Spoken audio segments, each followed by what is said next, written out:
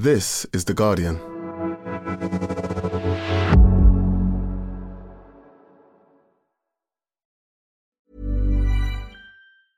Finding your perfect home was hard, but thanks to Burrow, furnishing it has never been easier. Burrow's easy-to-assemble modular sofas and sectionals are made from premium, durable materials, including stain and scratch-resistant fabrics. So they're not just comfortable and stylish, they're built to last. Plus, every single Burrow order ships free right to your door. Right now, get 15% off your first order at burrow.com/ACAST. That's 15% off at burrow.com/ACAST. Hey, I'm Ryan Reynolds. At Mint Mobile, we like to do the opposite of what Big Wireless does. They charge you a lot, we charge you a little. So naturally, when they announced they'd be raising their prices due to inflation, we decided to deflate our prices due to not hating you. That's right. We're cutting the price of Mint Unlimited from $30 a month to just $15 a month. Give it a try at mintmobile.com/switch. $45 up front for 3 months plus taxes and fees. Promo rate for new customers for limited time. Unlimited more than 40 gigabytes per month. Slows full terms at mintmobile.com.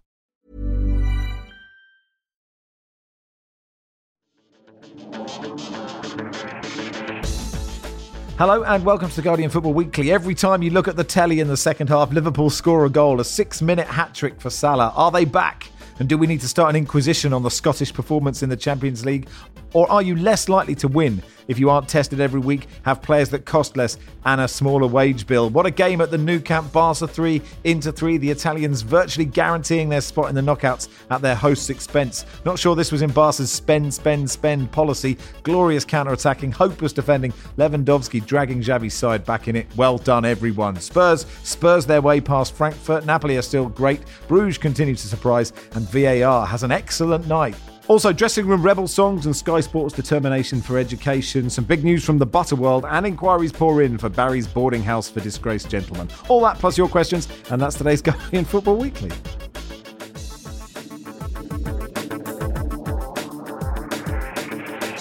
On the panel today, Barry Glendenning. Grinning Barry, how are you?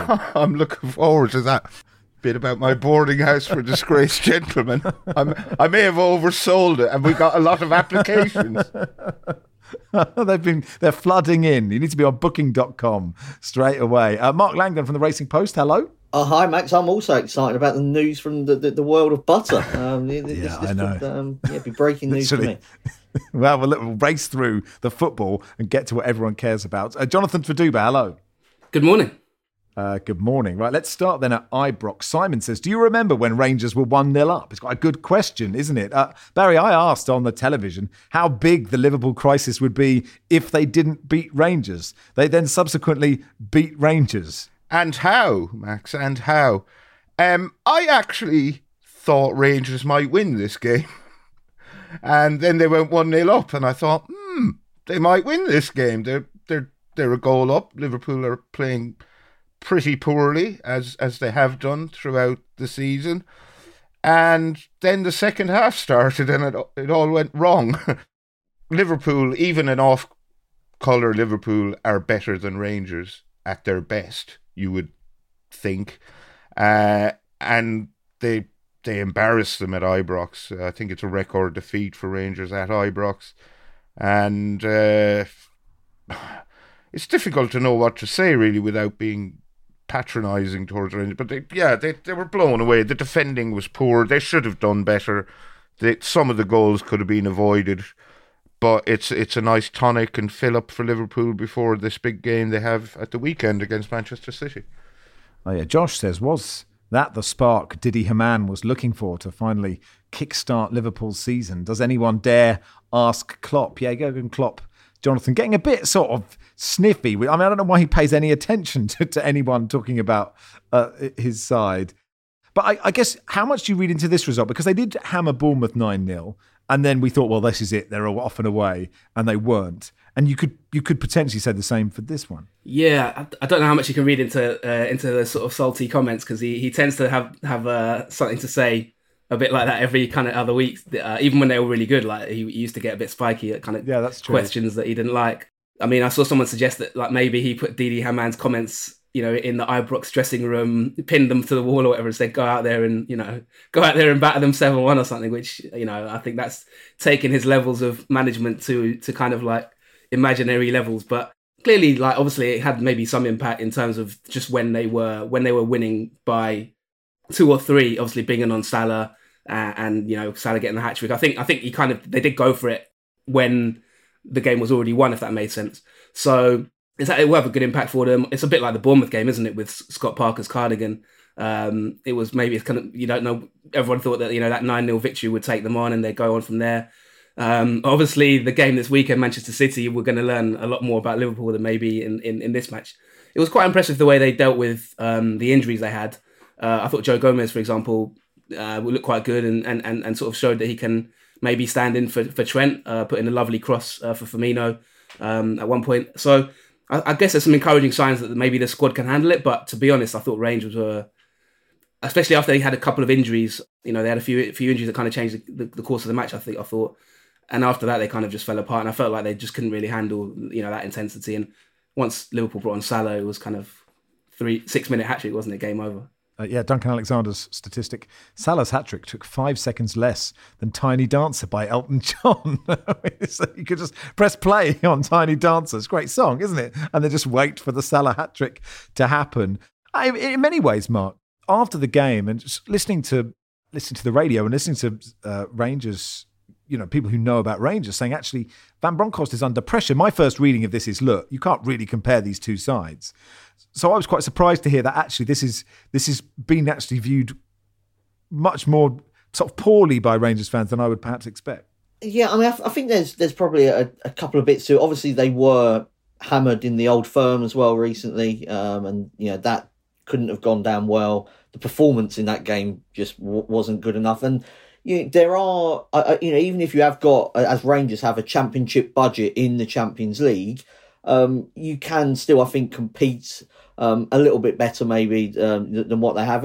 You see like Pilsen losing to Bayern Munich. It was 4-0 at one stage, but they actually show some pride, get it back to 4-2, and you can actually come out there and feel like it's been a good 90 minutes. And you look around sort of this Champions League, there's been a lot of upsets. Not all of the favourites are running away with matches maybe like we would have expected in the past. And so I still feel like Rangers should be able to compete better at home than to be absolutely humiliated like that in the last half an hour. I do. Jonathan mentioned the injuries. I think Goldson going off. That brought on Leon King, 18-year-old. I mean, that's a difficult environment, I think, for somebody that inexperienced against the Liverpool team. You will see, I think, some Premier League teams, and we'll get on to Tottenham, maybe just taking their foot off the gas a little bit. But Liverpool felt like, and Klopp felt like, they actually wanted to keep going, to try to build up confidence. But I'm not that surprised that Van Bronckhorst is under pressure, because it might have more to do with some of those domestic results, particularly the Celtic one, than combined with what's happened in the Champions League. Joachim says, have you ever seen a more adorable image than Salah and Elliott waiting for VAR to tell the world that the latter had scored his first Champions League goal, like a proud dad at his son's first school play?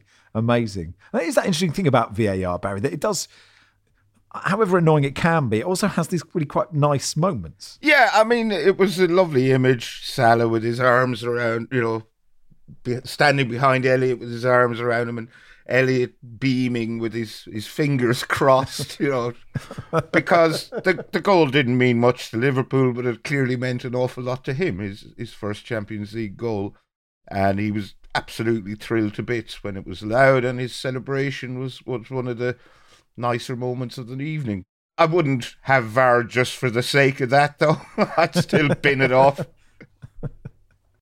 Jonathan, how much of an inquisition do we need into the Scottish performance in the Champions League? I mean, do you view Celtic and Rangers as very different? Neither of them done particularly well. Celtic are trying to play a bit more expansive football and have had moments in games that Rangers haven't necessarily. And Celtic are better than Rangers. But, do we have to open up some debate by going, where would they be in the English pyramid? Would they even be in League One? Or should we just sort of let it play out? I think you've got to let it play out. I guess the issue for Celtic and Rangers is perhaps the level of the other teams in the league means that they're not used to that kind of competition. You get that with PSG, don't you? Kind of everyone says that Liga is a farmers' league and they can't handle when they get to the latter stages of the Champions League because it's too high a level, which I'm not sure I agree with in terms of Liga. I think the level is obviously higher than Scotland. And I think that kind of reflects it with Rangers and Celtic. They haven't actually done too badly in certain games. You know, they've stuck in some games, but I think with Rangers they've come up against the Napoli side who have been outstanding this season. I don't know if we'll get a chance to talk about them, but they've been incredible. Of course. Obviously Ajax is a tough game, and then Liverpool, Celtic. You know, they've had Real Madrid to deal with. So, and there's been certain games, for example, like there's been a couple of games in Celtic's group where they have sort of hung in there and then let the game slip, you know, kind of late on, and things like that. So, or fallen asleep with a few defensive moments. So I don't think you need like some massive inquest, but I suppose if you're thinking, can they ever really challenge in the Champions League? It's difficult for them, isn't it? It's always going to be tough. Thank you for things that annoy me, who pointed me in the direction of Alan Hutton's combined Liverpool and Rangers 11, which included 5 Rangers players, which is very impressive. Alan McGregor in front of Alisson, the fullbacks, the Rangers fullbacks. There's a blow for Trent, another blow for Trent. Morelos and Cholak up front. So like Salah's been put out to the right wing. There's no place for Firmino or Nunez. But you know, Thiago and Jordan Henderson get in. So well done, Alan, for taking it seriously. I think a lot of Rangers fans think James Tavernier would slot into most Premier League teams, and I personally think there's a reason why he's been at Rangers as long as he has, and we saw that at times last night.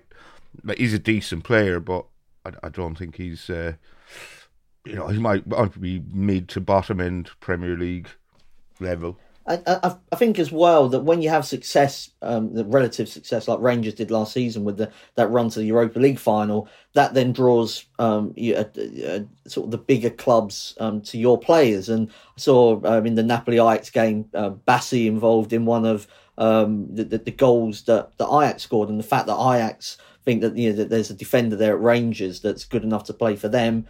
I think probably doesn't do Rangers any favours. It certainly helps from a financial point of view, but replacing players of that quality is just not an easy task, is it? Particularly in the short term. I think if you've got a long-term plan, maybe you lose that player, you develop somebody, and then over 18 months to 2 years, they get somebody in that can be at that level. But it's difficult when you are losing your best players as well. I think that is a bit of a hospital pass for poor old Alan Hutton anyway. Here, Alan, this is what we'd like you to do. It's like, all right. Obviously, right. It's going to be 11 Liverpool players, but he can't do that. Fair enough. You mentioned that Napoli-Ajax game, and they won 4-2.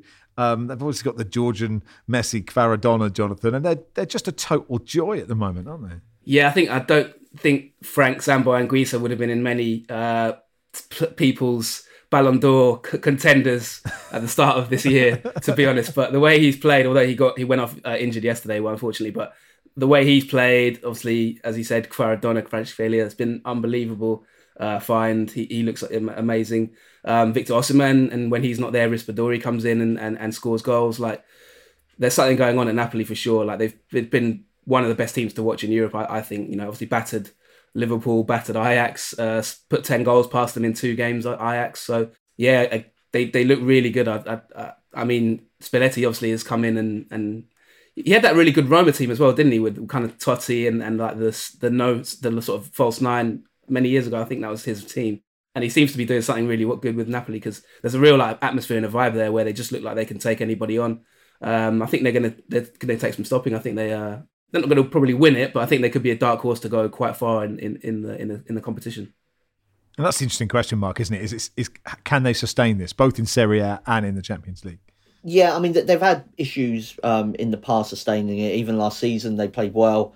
Maybe not as well as what they have done in this season, but they played well last season for the first half of the campaign, and then it went a little bit wrong. I think this has really just surprised everybody, though, because when they lost Koulibaly and they lost Insigne, and then Fabian Ruiz went to Paris Saint-Germain, that's a lot to take out of a team, in quality and experience. And actually, they've improved, which doesn't really feel like it should be possible, but it's been what you're seeing from Spalletti, the coach, is absolute joy. This is how I like to watch football. They are playing on the front foot wherever they go.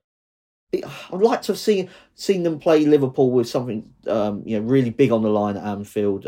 Just to see how they maybe cope with that, because a few years ago, they lost a really close game at Anfield in similar situation. But we'll see it in the knockout stages.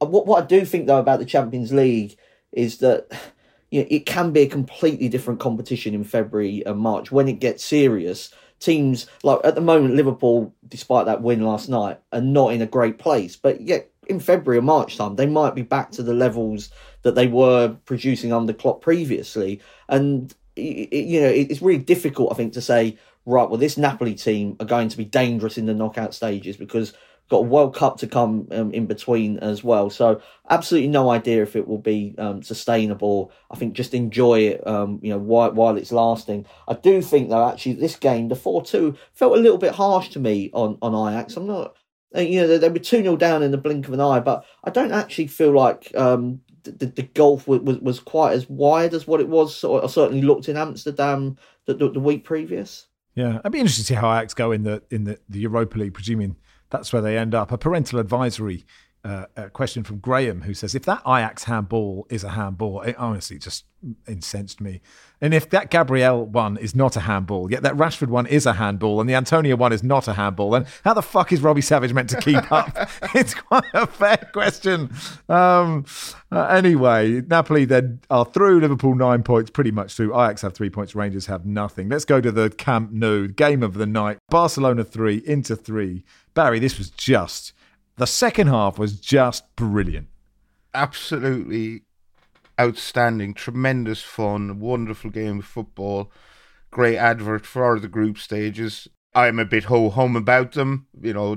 Manchester City have 3 dead rubbers ahoy, so that's a kind of bit of a drag. But this was brilliant, just absolutely chaotic.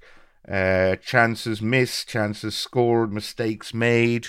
Big players stepping up, big players making almost catastrophic errors. Hello, Sergio Busquets. Hello, Gerard Piqué. Went right to the wire, and poor game management from Barcelona, I think, means that they're almost certainly going to go out and drop into the Europa League for the second season in succession. It'll cost them quite a lot of money they can ill afford to lose. So, yeah, it could have wide-ranging consequences for Barcelona. Andy says, how big is the lever UEFA have to pull to open the Europa League trapdoor for Barcelona? But Inter, Jonathan, were so dangerous on the break in this game. I don't watch all their Serie A games, but they've lost 4 games. They're 7th. They're off the pace. But they sort of played Barcelona brilliantly, I thought. Yeah, this game featured probably the most annoyed I've ever been at a match that didn't really have any impact on me as a supporter or anything like that, with the pass at the end, the shot at the end that should have been a pass. I don't think I've ever been so angry at a moment in football. I just couldn't believe it. You don't seem an angry man at all, Jonathan. I can't imagine you being angry. That is no, I don't. It kind of rattled me, to be honest. Like the more I watched it, the more the sort of fumes came out of my ears. If you know what I mean. Like, how can you not pass it there? Like, it was such a well worked move to knock Barca out in the last minute. I think it was Aslani, and somehow he tries to take the glory and score when it's literally like one pass and it's a tap in, unmarked. If you see it, if you see the replay, it's just like it gets more and more annoying every time you watch it. But all the funny part was all his teammates just like pointing at him, like, kind of like I think there's a like LeBron James meme, like, where they're just like, how can you not pass that? So yeah, that was like just capped off the moment. It was like Barry says, it was a brilliant game to watch. Barca, I don't know if they'll be able to get out of this now. It's obviously, I think Inter just need to beat Pilsner, I believe, or not drop points to one or the other. I think Barcelona have to win their last 2 games and hope Inter don't win either of theirs.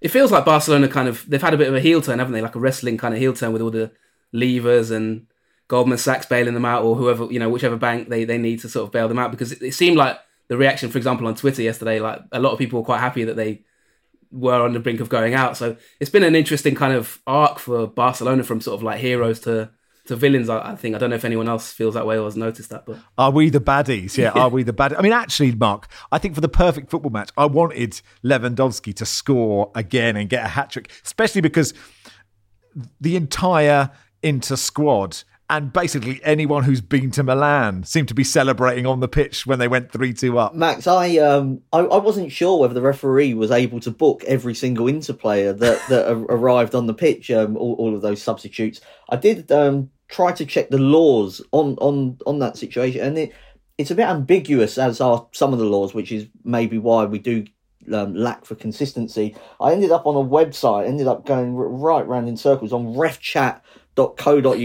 Oh, good. Yeah, so they were discussing substitutes entering the pitch, and you can book them for unsporting behaviour if you so wish. So I would have loved to have seen sort of 15 yellow cards sort of dished out for all of those. And if he'd lined them up as well, if he'd put them in a line and just gone one down all the way down the line, that would have been so good. And if he would have added on sort of 30 seconds for every one, we could have had another maybe sort of 5 or 6 minutes of this incredible football match. I think from Barcelona's point of view, obviously really disappointing. The defensive injuries, Orejo, there was no Christensen, and Koundé, I think did play a part, because in the fullback positions, I don't think they're great anyway. And then, at centre half, I mean, Piqué's error for that crucial first goal, was pretty laughable, really. It's great. It is great, yeah. Holding your hands up to go, you can have it, keeper, and a bloke standing behind you is, I mean, it's just so Sunday League. It makes me so happy. I mean, he's also a couple of yards behind the rest of his defensive line. It's a complete mess from Piqué. I thought Barcelona, actually, up until that point, I felt like they were probably sort of going to get the second goal. I know everybody thinks that Inter are through, but the only people that probably won't think that are the Inter supporters, because if in terms of sort of Italian teams, I suppose if anyone's going to mess it up from this kind of position in the Champions League, it would be Inter. They've sort of failed to qualify from some pretty comfortable situations in the past. This would trump what happened against Shakhtar and against PSV for sure. But until they've actually done it, they maybe shouldn't be celebrating quite as much as they were. So yeah, Barca pretty much out. Bayern have won this group. They won 4-2 against Victoria Pilsen. Mark, you mentioned that comeback from Pilsen. It was quite exciting. In fact, all the goals in this game were great. The Bayern attack with, you sort of think, but Barry, if Gerard Piqué's stepping up and holding his hands up when Bayern play Barcelona, Barcelona might be in trouble. Yeah. I suppose one thing I took from this game is that Sadio Mane, who's had a sort of rough start to life at Bayern, seemed to have a really good game. I must confess, I've only seen highlights. But are Bayern among the favourites to win this? They're doing badly at home in the domestic front, but one presumes they will be in the shake-up come the business end of this tournament. I think from the attacking point of view, when Nagelsmann's football works, it works beautifully, and we saw that with some of their goals. It's just defensively, and even on the weekend when they conceded in the last seconds to Dortmund, I find it very difficult to believe a team that so frequently concede sort of 2 goals in a game, and even when they're sort of like they're dominating, still find ways to sort of give opponents chances. I think that's difficult to be able to win 3 high level matches like they'll need to do in the knockout stages. Just one slight tactical change, I think, for Mane, with him just moving. Seems like he's playing more out on the left. Maybe when he first came in, it was very much down the middle. They were trying to do the 4-2-2-2 formation. It looks like they're just moving Mane out more from the left, and he seems more comfortable in that position, I think. Any strong feelings from you, Jonathan? Did any part of this game make you quick to anger, or did you remain calm? No, I was quite relaxed for this match. It was a bit of a cruise for Bayern, really. Pilsen did well in the second half to come back, get some goals, get the crowd up again, but the difference in quality was high, and it's nice to see Mane. I'd like to see Bayern Liverpool in the next round, maybe. I think that could be an interesting one for Mane. But yeah, no, nothing riled me. Marvellous, that's good to know. That'll do for part 1. Part 2 will begin at the Tottenham Hotspur Stadium. Finding your perfect home was hard, but thanks to Burrow, furnishing it has never been easier. Burrow's easy-to-assemble modular sofas and sectionals are made from premium, durable materials, including stain and scratch-resistant fabrics. So they're not just comfortable and stylish, they're built to last. Plus, every single Burrow order ships free right to your door. Right now, get 15% off your first order at burrow.com/ACAST. That's 15% off at burrow.com/ACAST. Every fan knows the right player in the right position can be a game changer. Put LifeLock between your identity and identity thieves to monitor and alert you to threats you could miss. Plus, with a U.S.-based restoration specialist on your team, you won't have to face drained accounts, fraudulent loans, or other losses from identity theft alone. All backed by the LifeLock $1 Million Protection Package. Change the game on identity theft. Save up to 25% your first year at LifeLock.com/aware.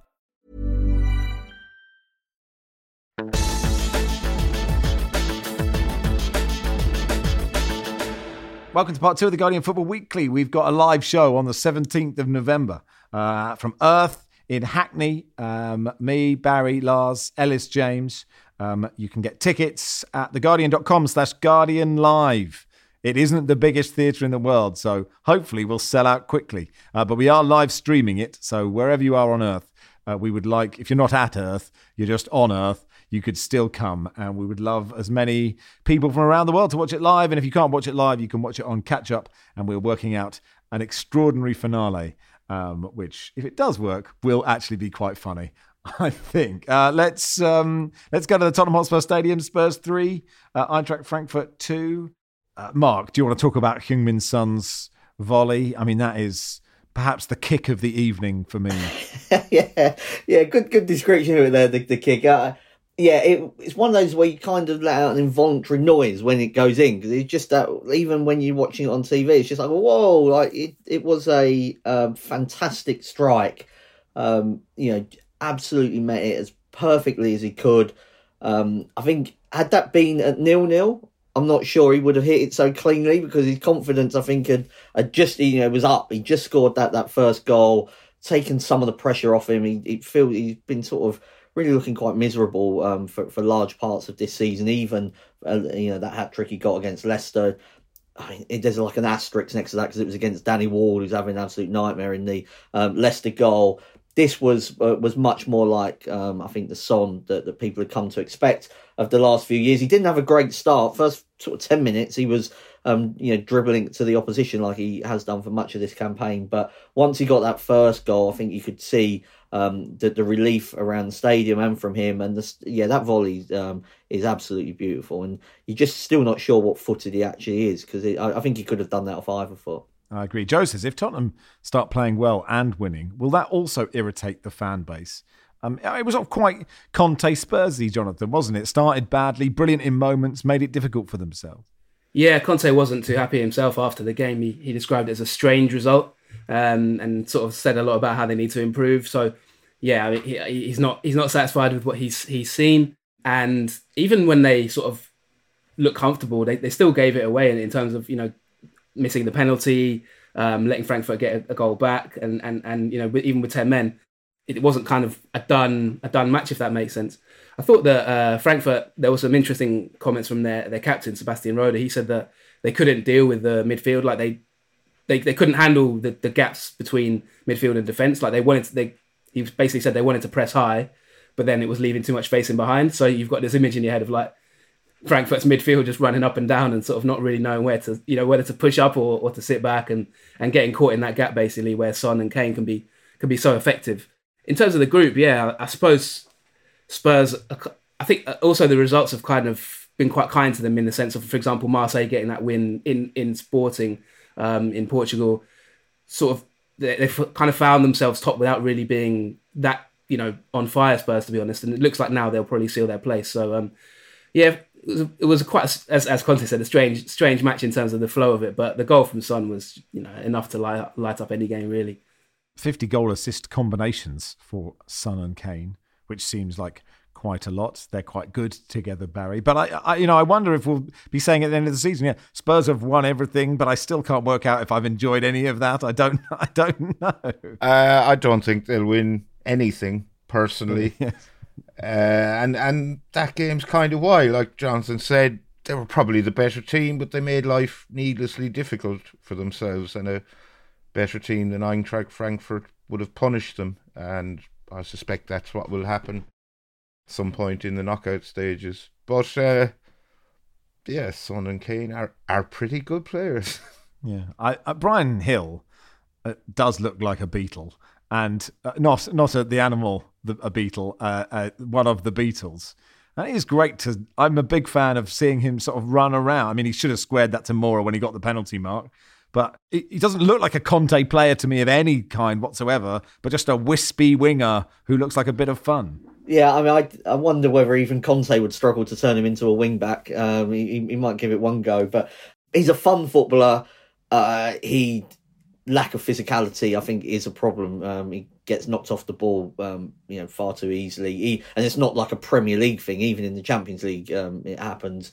And he kind of is a head down merchant as well. But he's also a really fun and infectious player that I think the Spurs fans want to do well. They can see something in there, maybe not. As they haven't got that many fun players, I suppose, within the team, and he'd definitely be one. Conte's, I don't think, is a huge fan, but has kind of been left to play him sometimes with Kulusevski and Moura not fully fit. I think he tries too hard as well. Like when he comes on, he does run around, just trying to prove to Conte that he deserves a spot. And that's probably one of the things that you shouldn't do in a Conte team, because he likes everybody to be in certain positions at every single time, and Brian Hill doesn't do that. But yeah, I mean, I thought he actually, when he came on, he was the one that started to look like the Eintracht Frankfurt were down to 10 men. He was the one that was finding the space, because for a sort of 20-minute period, I think Tottenham just thought the game was won, and Conte thought the game was won. He made the substitutions. The crowd were pretty silent, and they nearly sort of sleptwalked into giving away a couple of what would have been really costly points. Don't know if you remember, Max, when Spurs were 3-0 up at Man City playing against 10 men in a cup tie, and they managed to lose that. John Macken. I think it was. Yeah. I remember that.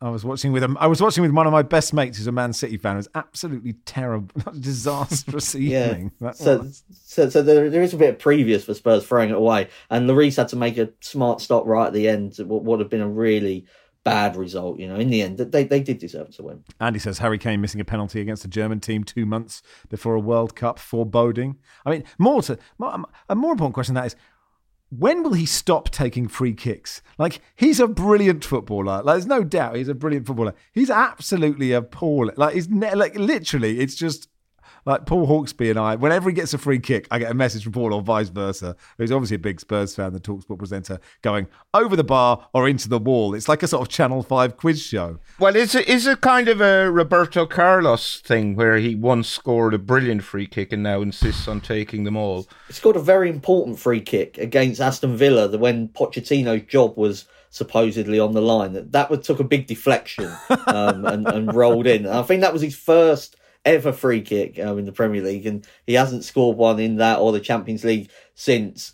I mean, there's no reason why he should be a bad free kick taker, though. No. I mean, he hits the ball really cleanly from that sort of 20-yard sort of mark, but he's just you see Son sort of curling them in the top corner for South Korea. You get those sort of Twitter clips of him, another free kick scored, and you do wonder why he doesn't maybe take more of them.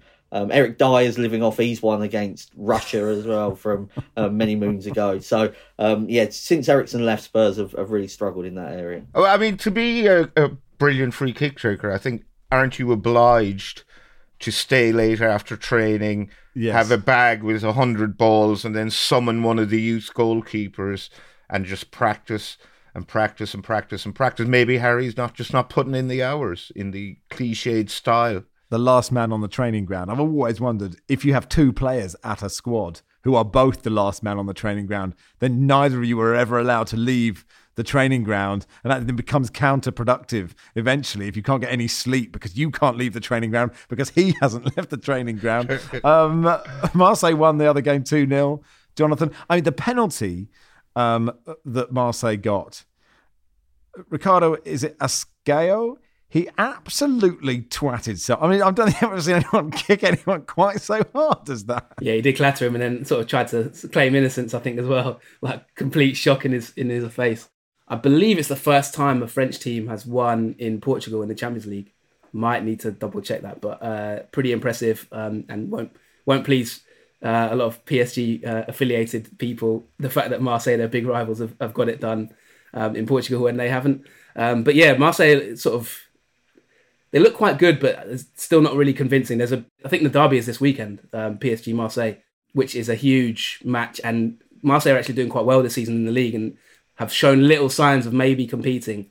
I mean, let's be realistic. They're probably not going to win the title, but they're as sort of close to it as possible. And this is it's a massive rivalry, Marseille PSG. Like it's one of those derbies. If you ever get a chance to go to it, it's really, really, it's big. So yeah, I think Marseille are ticking on really nicely, even though they've got kind of a strange mix of like former Premier League misfits. Guendouzi, for example, Alexis Sanchez is there. They have sort of drummed together quite an entertaining team, and they're doing pretty well. So yeah, that kind of goes back to what I said about Spurs. Like, it was an unexpected result, and that kind of gives Spurs that leverage at the top of the table. So it's a weird group, really. I don't really know who's going to qualify from it, but Marseille are looking sort of quite good. Yeah, PSG Marseille on Sunday. Yeah, so Spurs top the group on 7. Marseille Sporting both have 6. Eintracht Frankfurt have 4. So still all to play for. Atletico 0, Club Brugge 0. Simon Mignolet made 9 saves in this game, including one right on the face from Alvaro Morata shortly before the end. 4 games, 4 clean sheets for Mignolet, and Club Brugge sit top of the group, undefeated, through to the knockout stages. Mark, this is an incredible achievement, isn't it? Yeah, it is. I mean, yeah, I think in recent years they've shown up okay in the Champions League. Probably played better than some of their results. And they've been in some hard groups. So this maybe was just a little drop down in quality for them, and that they've performed really well in it. And this game in the, I suppose, last sort of second half, it was back to the walls. Kind of defending for them. But we haven't seen that for most of the tournament so far from Club Brugge. They've played some really nice football, particularly on the counter attack, and they fully deserve to be top of this group. Carl Hopkins, the sort of journeyman player, knocked around what's now the EFL. Just doing a fantastic job with a group of players that I don't think many people expected. To come out in the top 2 from this section. I think in terms of Atletico, though, I mean, their position is looking dodgy now in the group. Diego Simeone is the highest paid coach in the world. I think he's now got players that should just be playing better football than what they are. When he was winning as an underdog and beat a brilliant Barcelona team, a great Real Madrid side to the title, he maybe had to do it in a certain way, given their resources. But it's not like that anymore. He's got a £100 million player in João Felix that he didn't even bring on. He brought on Axel Witsel with the game 0-0 and them needing a goal with 10 minutes left. Felix chucked his bib on the floor. He was really unhappy. Morata, that miss late on, the amount of times he misses sort of in big moments, it can't just be coincidence. When you see kind of like Lewandowski's finishes, for instance, and then you see Morata in similar clutch moments just not be able to deliver, I think that's just always going to be Morata sort of career, I suppose. But I'm just really disappointed with Atletico, and I think that they should be doing more. We know they won't. It's just Simeone's not going to change now. But you sound like a sad teacher or parent with sitting Atletico. I'm not angry. I'm just disappointed. Disappointed. Yeah, but if you look at I'm sure if João Felix played for a more expressive team, even if it was somebody like Napoli, it doesn't have to be Manchester City, I think you would see just a wonderful player, and you're just not getting the best out of somebody like him, but that there are others as well. I hope they go out, but they've got Porto on match day 6 that could be the game that decides who goes through with Club Brugge. And I mean, Porto and Atletico have already been involved in some. That's gonna be so good, isn't it? Yeah, you just can't wait for the 4 red cards and last minute winner for Atletico, I assume. Is Pepe at Porto? Yeah. He's still. Oh, brilliant! That's tremendous news, isn't it? So Bruges at the top of the group, they're through. So Porto have got 6 points, Atleti 4, Leverkusen 3, because Porto won 3-0. In Leverkusen, now managed by Xabi Alonso. I wonder, I don't know what you think, Jonathan, just part of me feels Atleti will somehow shithouse their way through this group, but maybe I'm not giving Porto the credit I should. Porto haven't been firing on all cylinders in the league this season, so yes, it's a difficult. I think your instinct probably is right there, Max. Like, they might just sneak their way through somehow, Atleti, but I think there will be fireworks in their last 2 games, like you said, in terms of red cards and a lot of anger if they don't manage to make it. Bruges, this is the first time in their history they've made it to the last 16, and also that's only the second ever Belgian side to make it, which I was quite surprised about. Ghent, I think, being the others, and they haven't conceded a goal yet either. So Simon Mignolet is obviously doing something right, the former Liverpool goalkeeper. Yeah, I agree. I kind of agree with Mark, to be honest, on Atleti. They were kind of described a little bit as like turgid, weren't they? And a little bit kind of negative. And they've almost become like a caricature of that, if that makes sense. Like before it was effective and worked and there was a counterpoint to it. Now it almost seems like it's doing it for the sake of doing it.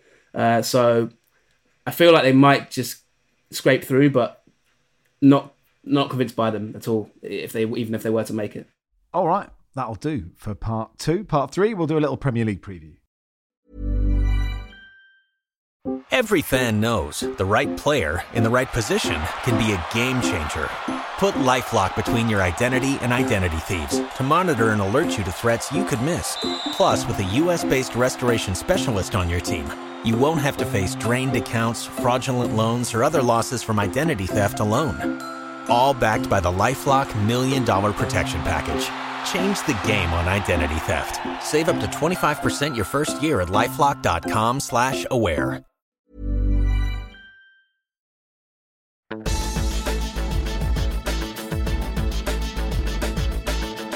Welcome to part 3 of the Guardian Football Weekly. So Premier League this weekend, and obviously Liverpool-Man City on Super Sunday it's a massive game. For the neutral, Barry, you sort of want Liverpool to win, don't you? Just someone to stop Man City.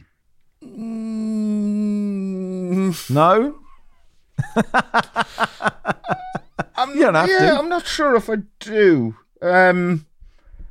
I just want it to be a very good game. I think there's every chance Liverpool might win. They might get hammered, and that's the beauty of it. We don't know, but I'm not so sure I want someone to stop Man City. Really? I mean, Arsenal might stop them anyway. Well, that is true. They go to Leeds, actually. I don't know. I look at Arsenal like last year's Arsenal or 3 years ago Arsenal. I don't look at Arsenal as a team that have won all but one game this season. And they go to Leeds, and the way they're playing, you have to suggest they will win that game. Yeah. I mean, I think for Arsenal, sort of this 11 with the confidence they're in, will expect to go to Ellen Road, be able to play through the Leeds press as they have done.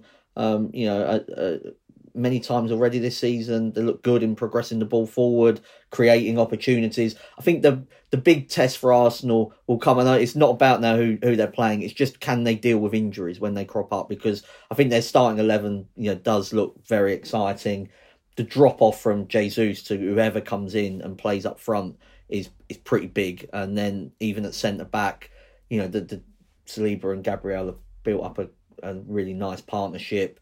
Partey and Xhaka and Odegaard in midfield. Again, there's a drop off there. So I think in terms of their 11, they will, they'll definitely expect to win at Ellen Road. It becomes, if they do end up with 3 injuries, like how do they cope with that? Whereas you look at that City team and you know that they can. I suppose I'm not sure if Arsenal could cope with, a significant absentee list.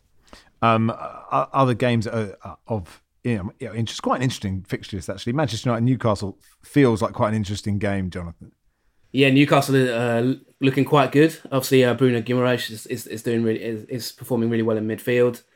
Manchester United still not really kind of firing on all cylinders there. I think Ten Hag is starting to sort them out slowly, and he is starting to figure out who he likes and doesn't like. But there's obviously, it's going to take a lot of time, and I think Newcastle would probably feel quite confident going there, to be honest, of perhaps getting a result. In terms of the Liverpool City game, obviously it was interesting to see Pep rest obviously Haaland, whereas I think Klopp tried to maybe rest Salah and then sort of decided, well, let's bring him on. But maybe the confidence from that hat trick will do him a lot of good. City, it's tough to see. Like, they don't usually do too well at Anfield. They tend to sort of maybe miss a penalty here or there, or don't take their chances. And it's only in that COVID season, isn't it, where it clicked and they sort of battered them. I think it was 4-1. So I think that's going to be a really, really good game, to be honest. And there's the prospect of Liverpool maybe getting hammered if they don't sort of turn up. So yeah, I think that's the game of the week. We'll obviously look back at all the games on Monday. Alan says, how big of a shame is it that Ireland's women reaching the World Cup for the first time ever has been overshadowed by an ill-thought song choice? Some fella says, any of the pod want to teach Sky Sports the history of British imperialism? And Mark says, I'm a proud Paddy. Can you ask Barry how he feels about our super women being forced to apologise about singing a rebel song in the dressing rooms after securing their place in their first World Cup? I've never supported armed struggle, but in moments of joy, drunkenness, I've sung this song. Yeah, this is obviously a reference to the Irish women's post-match dressing room celebration in which they were captured on video singing an old rebel song by the Wolf Tones, an Irish band, the chorus of which is "Ooh, ah, up the Ra," the IRA, being the Ra being the IRA. And because the Irish... It caused controversy, and I don't think personally there's any need for them to sing that song. I think all that's just and specifically because most of those girls are of an age where they wouldn't probably have had no experience of some of the damage the IRA have done in Ireland. But because I suspect because they're sponsored by Sky had a bit of a panic, and Chloe Mustaki, one of the players, was hauled before the cameras to apologise, which she did, by Sky Sports news presenter Rob Watton. She said they were embarrassed, and that's fine. It seemed a pretty genuine apology. And then Rob sort of said, does this highlight the need for education on these issues? And I think that's when everyone in Ireland sort of went, come on, Rob. Because it sounded incredibly condescending. Not least because in a few weeks Rob will be, along with all his colleagues, will be wearing a poppy, and I suspect he may need an education in what that has come to represent. And I can't stress enough, I have absolutely no beef with Rob Watton whatsoever. By all accounts, he's a really nice guy, but my understanding, and correct me if I'm wrong, is that in the English or British school syllabus, in history, you learn about the Battle of Hastings and World War I and World War II, and the small matter of British colonialism and genocide and imperialism tends to be overlooked, so you don't learn about various atrocities visited upon the people of Argentina, Malaysia, Africa, India, Ireland, Iraq. You don't learn about slave trading. That is my understanding. Whereas in Ireland, we get a very thorough grounding in British imperialism and colonialism and why the IRA was founded in the first place back in, I think it was 1917. You know, if you are going to bully countries, they will fight back. That's interesting. I don't know what... We can go to Jonathan on what they teach in schools sort of more recently than when I was at school, but you're right. Until I did modern history and actually specialised in colonialism and nationalism, and realised that I hadn't been taught any of that until perhaps A-level history. And like, how many people do A-level history, right? You just don't know any of that. My son is 13. He is learning. I not necessarily in terms of Ireland, but in terms of slavery. That is actually something he's been dealing with quite a lot, and that he seems quite engaged in it as well. So maybe things are changing ever so slowly. I think all these British people who are outraged by the Irish women singing rebel songs could be in for a bit of a surprise if they get the English translation of the Irish national anthem. But the one thing I would say is I'm sure Rob Watton just wants an easy life, and I'd say he's very surprised by the amount of blowback he's got from what he probably thought was a fair enough question. But that blowback would suggest that maybe he also is in need of some education. Yeah. To be fair to Rob Watton, like a Sky Sports news shift is about 12 hours long. He's probably just done 6 hours debating a VAR call, debating Fikayo Tomori and Mason Mount, or just talking about English right backs for hours and hours and hours. And a minute before the end, they went, look, we've got a teenager from Ireland. Can you just ask him a serious question? Well, she's in her mid-20s, but It's disappointing that what should have been the greatest moment in those players' careers has been completely overshadowed by this controversy, but it'll blow over, hopefully. On a slight change of tone, wonderful, from Ireland, a tweet from Ards Football Club. I don't know where Ards are, Barry. Where are Ards? Northern Ireland, somewhere.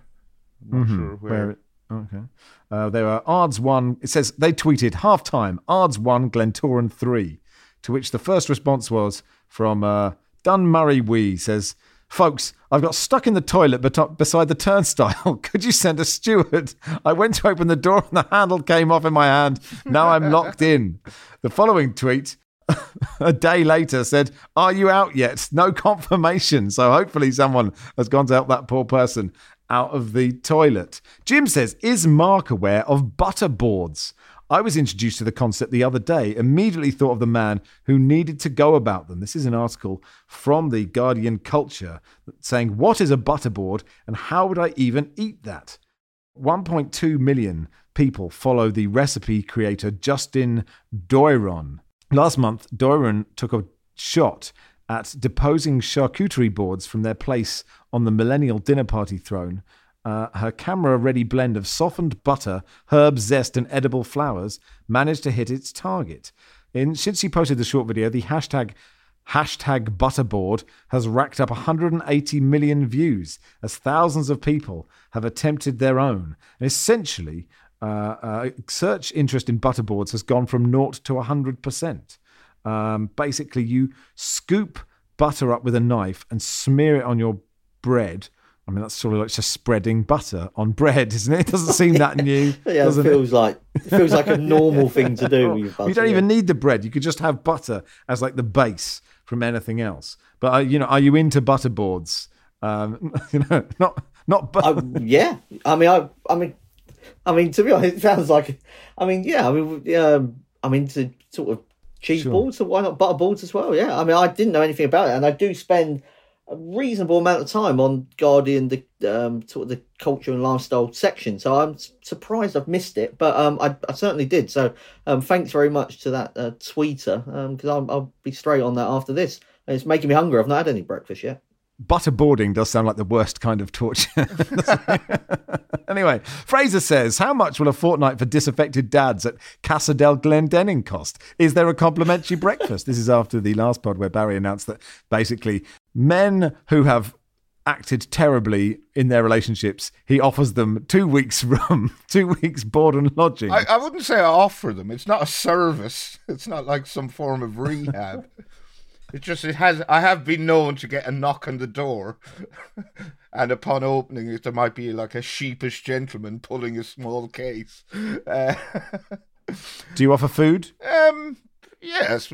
The fridge is open, right? It's more or less self-service. Okay, I understand. You're just not. How would you like your eggs in the morning? It's not that. No.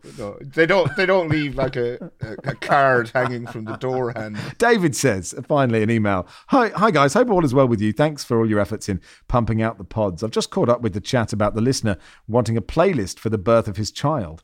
A slight tangent from that, but one with a football theme involves the birth of my third child.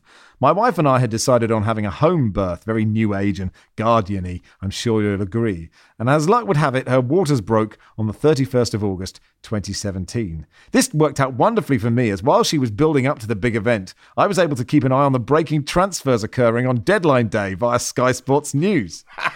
As the transfer window slammed shut, my wife's Bombay doors swung open and we welcomed our son into the world. After the initial euphoria relief, the most prominent memory in my mind is of realising the TV had been left on. In the background, what I could hear was Wilfred Boney singing his "Come on, Wilfred Boney, he's going to score a goal for Swansea" song as it was announced with said video after he had re-signed for Swansea. 5 years on, I'm happy to report that little Wilfred is doing well. Certainly better than Big Wilfred did in his second stint with Swansea. All the best, David. Thank you, David. That was a lovely email. Worth saying that we've got so many, since we read out that lovely email last week from Noah McMillan's brother. We've had so many incredibly moving emails. It's very hard to read all of them out. If we don't read it out, it doesn't mean that we don't find it important, and we really appreciate everyone getting in touch. And by all means, you can drop us an email at footballweekly@theguardian.com. And that'll do for today's pod. Thanks, Barry. Thanks, Max. Thanks, Mark. Thanks, Max. Thank you, Jonathan. Thank you. You just left me wondering if that baby had a yellow tie, at any point after, yeah, after just came out with a yellow tie. I'm hearing Football Weekly is produced by Joel Grove with Silas Gray, executive produced by Daniel Stevens. We'll be back on Monday.